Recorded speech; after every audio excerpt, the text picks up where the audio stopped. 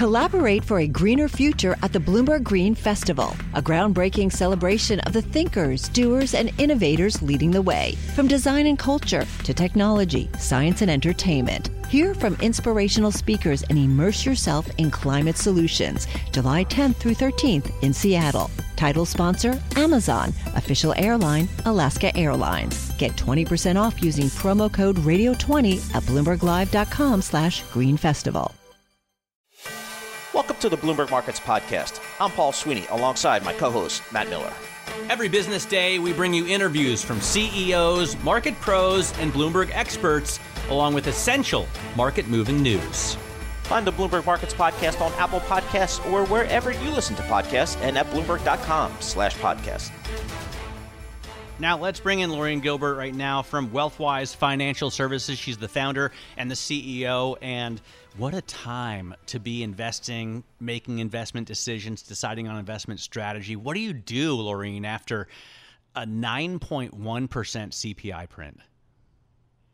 Right. It's a shocking number, definitely, and it's got investors nervous. But I think when we think about having a level head, when we look at core inflation has been coming down, did hit a peak, and I don't think that the Fed will be as aggressive as some people are thinking. I think they might stick to the 75 basis points.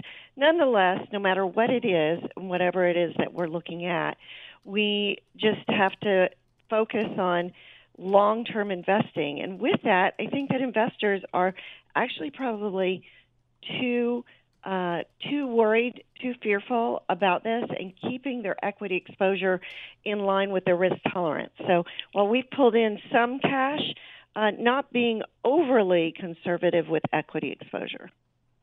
Lorraine, let's talk about this UMich data if we can here. It's coming in pretty good, actually, at a time when consumer sentiment is extremely, extremely low. How much stock should we put in this particular report? Yeah, exactly. The consumer sentiment has been extremely low.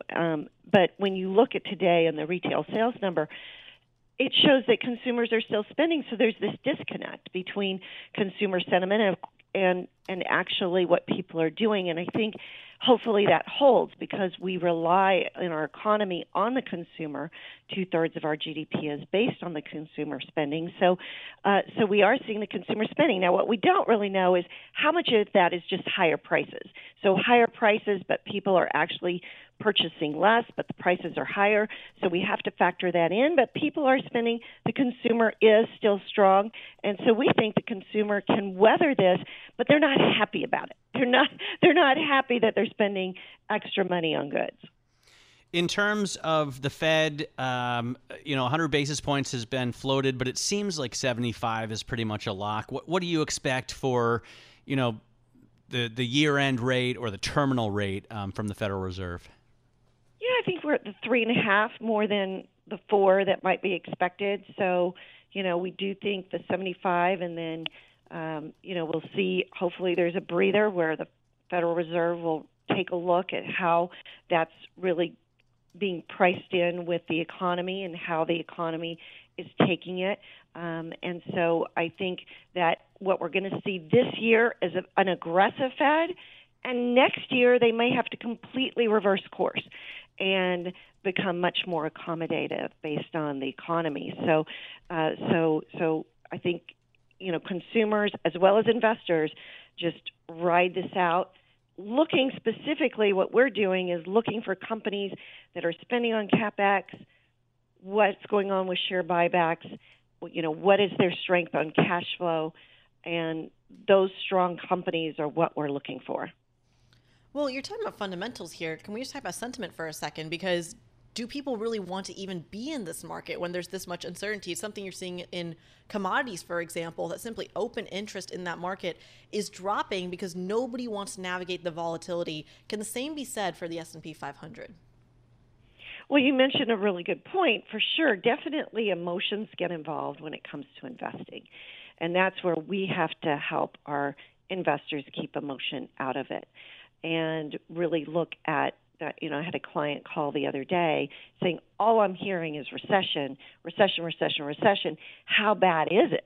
And our feeling is that, one, we're not in a recession yet, and two, it's probably not going to be as bad as people think it's going to be. So with that, yes, we could still see some downside from here on equity prices.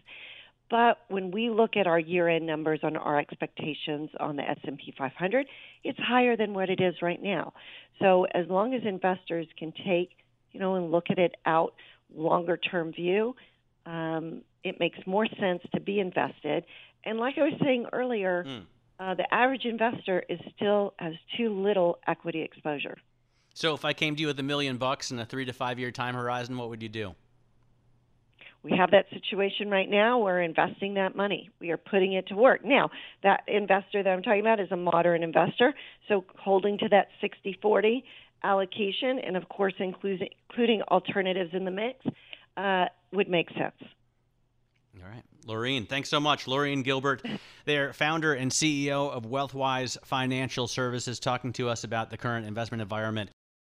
The countdown has begun. This May, 1,000 global leaders will gather in Doha for the Qatar Economic Forum powered by Bloomberg, held in conjunction with our official partners, the Qatar Ministry of Commerce and Industry and Media City Qatar, and premier sponsor QNB. Join heads of state, influential ministers, and leading CEOs to make new connections and gain unique insights. Learn more at QatarEconomicForum.com. Me and Critty have a bet now. We do have a bet. I think that inflation peaked, at least in terms of the headline CPI number, with the reading that we got, what was that, Wednesday? Yeah, so 9%. Right, 9.1%. 9.1%, 9 handle, yeah. So if we get a higher number than that, I will take you to dinner wherever you like. And one of your friends, so it's not a date. Maybe my wife could come along. Yeah, let's do that. If I'm right. And if I win and inflation is higher and has not peaked, what do you want? No. If then you win, I'll take you to dinner. And then if I win, you pay for dinner. Exactly. You take me to the Flying J in Harrisburg. We're going to interview the CEO right now, Shamik Konar, CEO of the Pilot Company. I grew up with Pilot and the Flying J. I used to drive all the time. I still kind of do, from Granville, Ohio to New York City. And I always stop at your, what do you call them? Truck stops? Convenience centers? What do you call the Flying J or the Pilots? We call them travel centers. Travel centers, that's right. I always say truck stop. And thank you for being a customer, Matt. We appreciate it, and hopefully we do a good job for you. No, obviously I love it, or I wouldn't stop there all the time. Although it is very convenient, right? They seem to be everywhere, at least for a Midwest boy like me. How many stores do you have, and where are they focused, concentrated? We're all over the country. So, we sell fuel out of about 820 locations around the country and Canada. And, we're pretty much on every major interstate and some of the local roads, depending on the amount of traffic there is. So, it's a pretty broad network. And so I guess the story is now you're going to put EV chargers everywhere. Is that it? Well, yes, that is. We are partnering up with General Motors to put EV chargers at 500 of our locations to start with. Yes. So talk to us a little bit about the transition there. Going from gas stations to EVs, we had a guest on, I want to say yesterday, from GM. Yeah, that's what he's talking about. Right. Yeah. I'm aware. Thank you. Talking about, we're still have this massive infrastructure to build, but I'm curious about the trade-off there. The way we look at this is our goal is to provide a great experience for our guests and to be able to deliver the form of energy that they need, right? So, whether people need electricity or whether they need gasoline, our goal is to provide whatever form of energy they need. So, we view this as a bit of the natural transition as we, move away from fossil fuels, which is going to take a long time, in my opinion. But we are moving to a world where we are going to have to service many kinds of guests, as we call them, at our travel centers. And I see a future where, for a period of time, we will be selling gasoline, diesel. We currently sell a lot of biodiesel, renewable diesel, ethanol, and we'll be selling electricity and possibly hydrogen and, possibly compressed natural gas. So I see this kind of multi-fuel future for us as we work our way through this transition. I mean, I assume that you also want to make money, though, right? So what kind of margins do you expect from, or maybe even, gross revenue do you expect from an electric vehicle customer versus someone who's fueling up with gas or diesel? Matt, my shareholders will be pleased that you bring that up. But no, look, at this point, it's a little bit of a complicated question, and the reason I say that is, the electric procurement rates are actually fairly complicated around the country. So, and this is one of the challenges we're working to figure out, is based on the rate structures that are offered by utilities in different states. You can actually have pretty significant variation in the price of electricity and the way electricity is priced, because you have these things called demand charges where you have to pay regardless of whether people are charging at your location or not. And if I have to pass all of that on to our customers, or if we have large demand charges, it's going to be tough for us to make money for some period of time.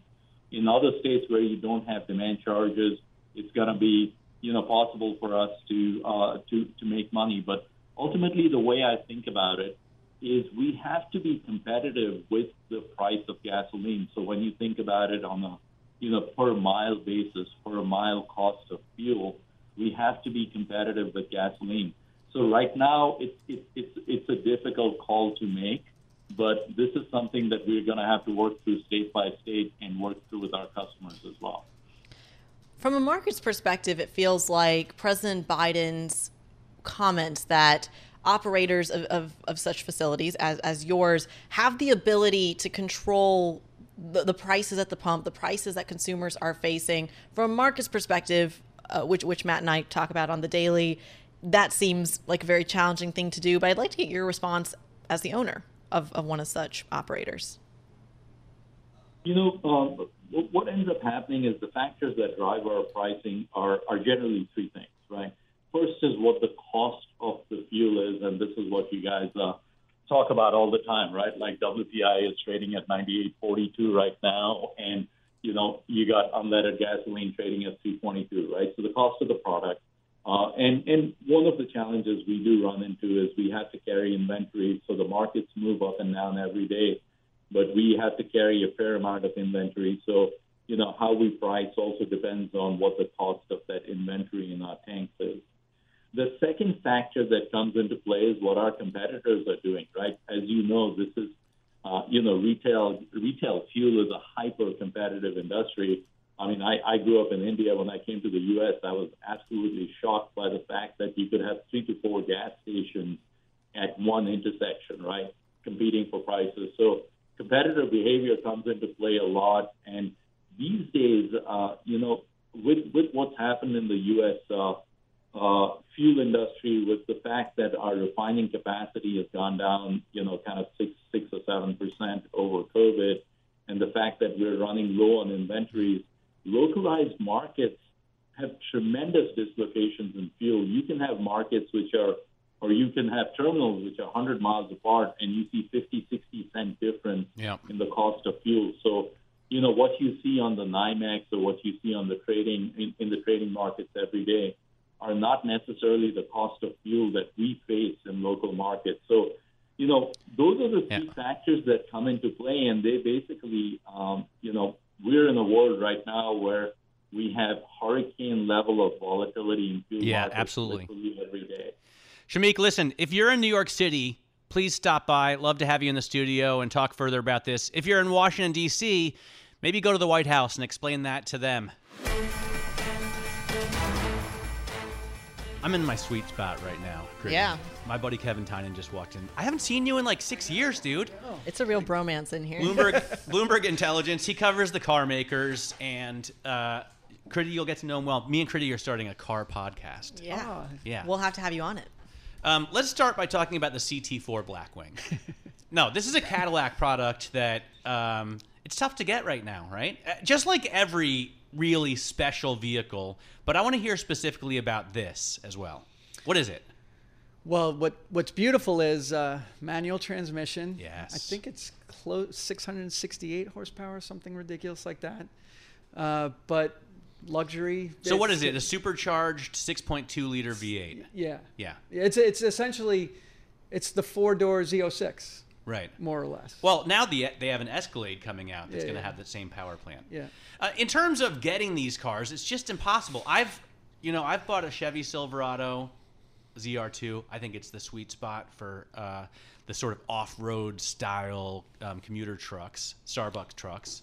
But I'm not going to get it. I'm worried I won't get it till the end of the year because of this chip shortage. And I just saw this morning a number across the terminal that was really depressing. Porsche, first half sales down 5%. And you know that the giant empire of Volkswagen should be able to move all of their chips to their highest margin business. So if they can't even get Porsche sales to rise, we're in trouble. Well, and the other thing that not only are you and customers waiting for product, you're, at least in this country, you're paying over MSRP. Yeah, you know, 5 to 10 grand over for just a Yep. regular truck. Yep, and it's amazing, right? In all my years of doing this, we've been above MSRP as an industry since October of last year.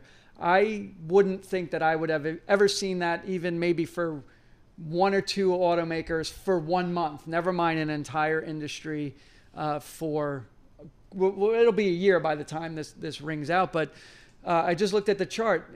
Out of the 30 some odd brands in the US, there's 6 that are still selling below MSRP. Everybody else is above.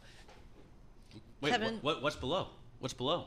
There's BMW Mini, Ram, Jeep, and Alfa Romeo. Chevy Bolt. Oh, well, brand. I'm Yeah, talking okay, brand. okay. Brand on average. Kevin, let's broaden this out for the people like myself who don't know half the words you just said. You and Matt just nerded out about. The's talk about supply chains here. Yeah. Chip shortages already. We were just talking to a guest who was saying they're putting more EV charging stations in their gas trucking stops, transportation centers, whatever. Pilot Flying J. Yep. That's the one. But I'm curious how much of it is getting ahead of itself. You have a chip shortage. You need more chips to make EVs. That production, it almost feels like is plateauing to some extent, and yet you have this infrastructure that's being built out, and that doesn't even take into account the affordability of EVs, which is more expensive anyway. Right, and we could do a whole Podcast? podcast on this, but look, I am of the belief, and you're probably not going to hear this in many places, that a lot of this shortages are being orchestrated for those reasons of balancing supply and demand, getting over MSRP for product. So costs have been rationalized in this industry to the point where automakers don't have to push production, choke the dealers with supply, then throw a ton of incentives at it to move it out the door. So to put it in context, 4 million units inventory prior to the pandemic, 4 million units on the ground in the US rolling every month. We now have 1.2 million. There'd be roughly a good month in the US would be 1.5 million sales, 1.5 million transactions. So we had 2.5 times as many units on the ground prior to the pandemic. Now we're nicely in balance, and you're seeing the effect on margins and on pricing power. So in my mind, the motivation for the automakers is it's not a chip yeah, there's a chip shortage. There's supply I hope chain there issues. is. Otherwise, I want my truck right now. Right. But you're right. I mean, between the time that I started shopping for my truck in February and then actually put in the order in April, they raised prices twice. Right. On that one specific model. And of course, they're raising prices across the industry. The only thing that makes me doubt an orchestration, I mean, maybe there's a mild orchestration, but not like a full-blown conspiracy theory, is that dealerships are getting the amount over MSRP, the ADM, if you will. Right. And I think that makes and correct me if I'm wrong, the big producers kind of angry. I think this is an excuse for GM and Ford to say, you know what, we're moving to a direct sales model. Well, first of all, I don't think you can scale direct sales, right? If you're GM and Ford and you're selling 2.5 million units a year in this country, I just don't know how you're going direct. The other thing is, look, you're a manufacturer. And I say this to people all the time. As a consumer, where you think that the dealership model is a bad experience, what do you think that's going to be like when you try and buy vehicles at retail from a manufacturer who's never done it?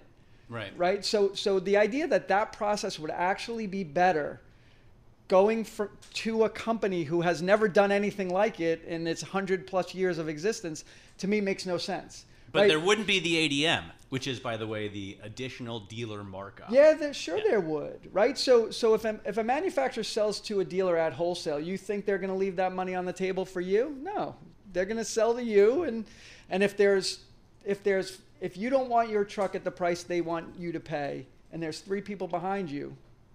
Good point. Right? So the idea that the manufacturer is going to do the consumer a favor by selling directly to them, I think is just misguided. All right, well, we'll see if they can maybe break off little pieces of their business to do that. Like Ford split, the EVs away from the ICE business. Yeah, well, that tells me 2 things, right? One is that either, and I don't believe this to be the case, that you don't get how things are retailed at scale in this country, or it's not going to be scaled. Kevin, I could do this for hours, obviously, and someday we will.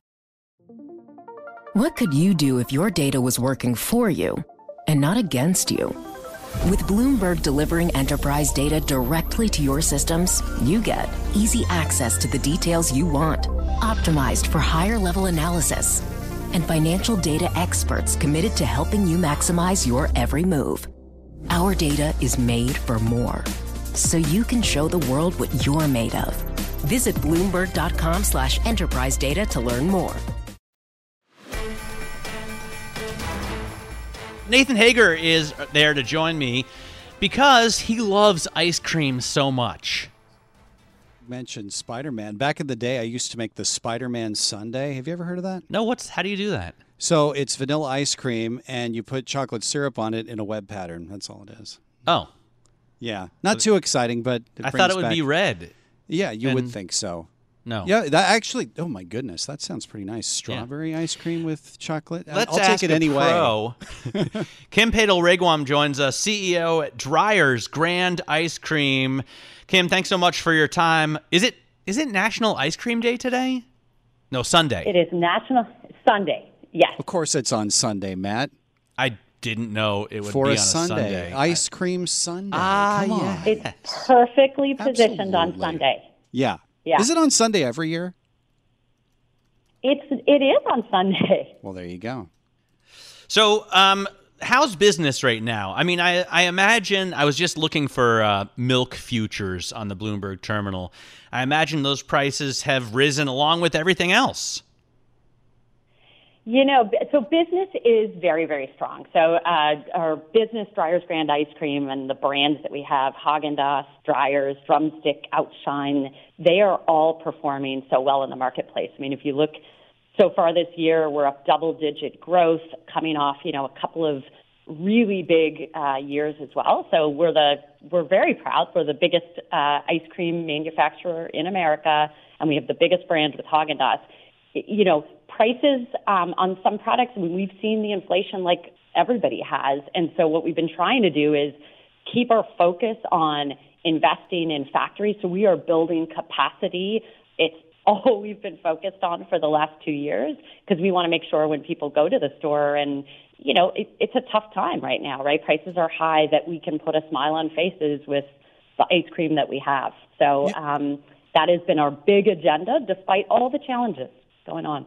Yeah, and it is a tough time. And I know when I walk through the ice cream frozen section, I look not just at the prices, but at the size of the cartons, whether you're going to have to shrink things just a little bit more to keep the prices where we expect them to be. Is that something that you're thinking about? So what we have done is we have, across all of the brands, offered kind of a variety of prices and sizes. So if you look at our Häagen-Dazs bars, and those are our snack items that are on sticks, We have brought to the market mini versions of those, so a 6-pack of minis, in addition to the regular size item, to try to get at that price point that anyone can afford if they want to have, a frozen treat. So right now, I think we're well positioned with a big variety in that area, but we're looking at it all the time. You're totally right. We have a lot of singles items as well. So if you're in the market for just one item and you want to have a treat versus buying, a multi-pack and bringing it home, we've been focused on making sure that as we build out capacity, we're building good capacity in that area with those smaller size items as well. Is there any place to buy, is there any online business for frozen foods? Because when I go to my local grocer, any of them, I can't find exactly what I want. They'll have like drumsticks that are a variety pack, or they'll have the chocolate core, but I only want the caramel-filled drumsticks. And I don't know how to get hold of just a big, like a 24-pack of those. We don't have a 24-pack of the caramel ones only, but we do, back to your question, we do have online business. Absolutely, right? As we've seen consumers in the last 2 years in particular accelerate that shift to grocery shopping, from behind their iPad or computer at home, we've seen a rise in ice cream as well. People are buying that way all the time. So we have great relationships with, the standalone, Amazon, Instacart, companies like that. But also we sell quite a bit through the e-commerce arms of major grocery retailers. I've had to wrap my head around the idea of ice cream delivery because I'm always worried that it's going to melt on the way, but that's probably just my problem. You should try. That is not people. We don't have that problem, and we test it all the time ourselves. So I buy it, myself just to make sure is the consumer experience the one that we would want. But the delivery service is great these days. Where do you see margins going? I mean, I had a bet with Kriti Gupta moments ago that we saw inflation peak at the last CPI figure.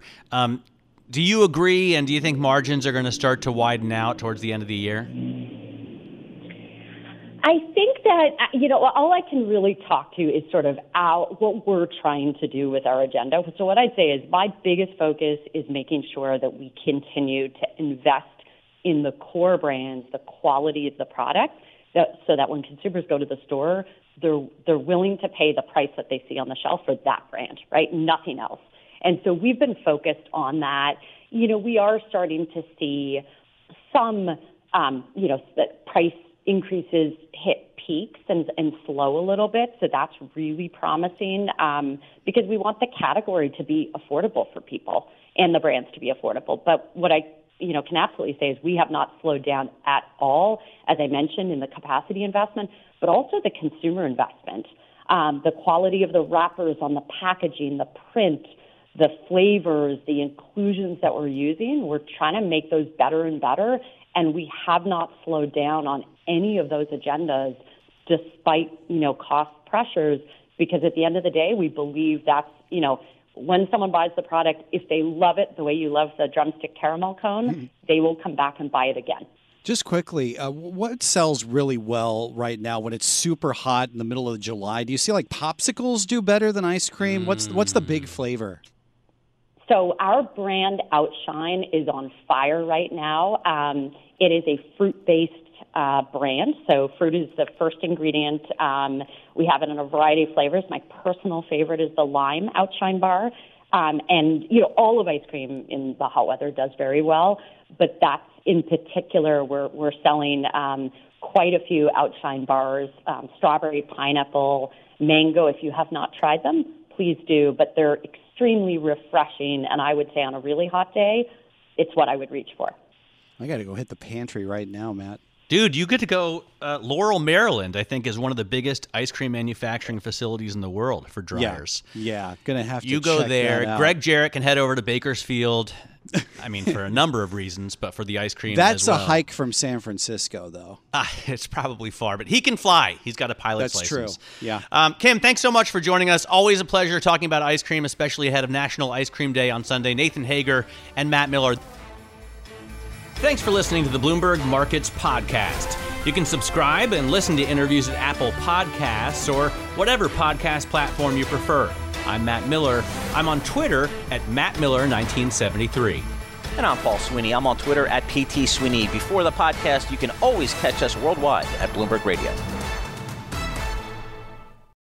Collaborate for a greener future at the Bloomberg Green Festival, a groundbreaking celebration of the thinkers, doers, and innovators leading the way. From design and culture to technology, science, and entertainment. Hear from inspirational speakers and immerse yourself in climate solutions. July 10th through 13th in Seattle. Title sponsor, Amazon. Official airline, Alaska Airlines. Get 20% off using promo code RADIO20 at BloombergLive.com/Green Festival.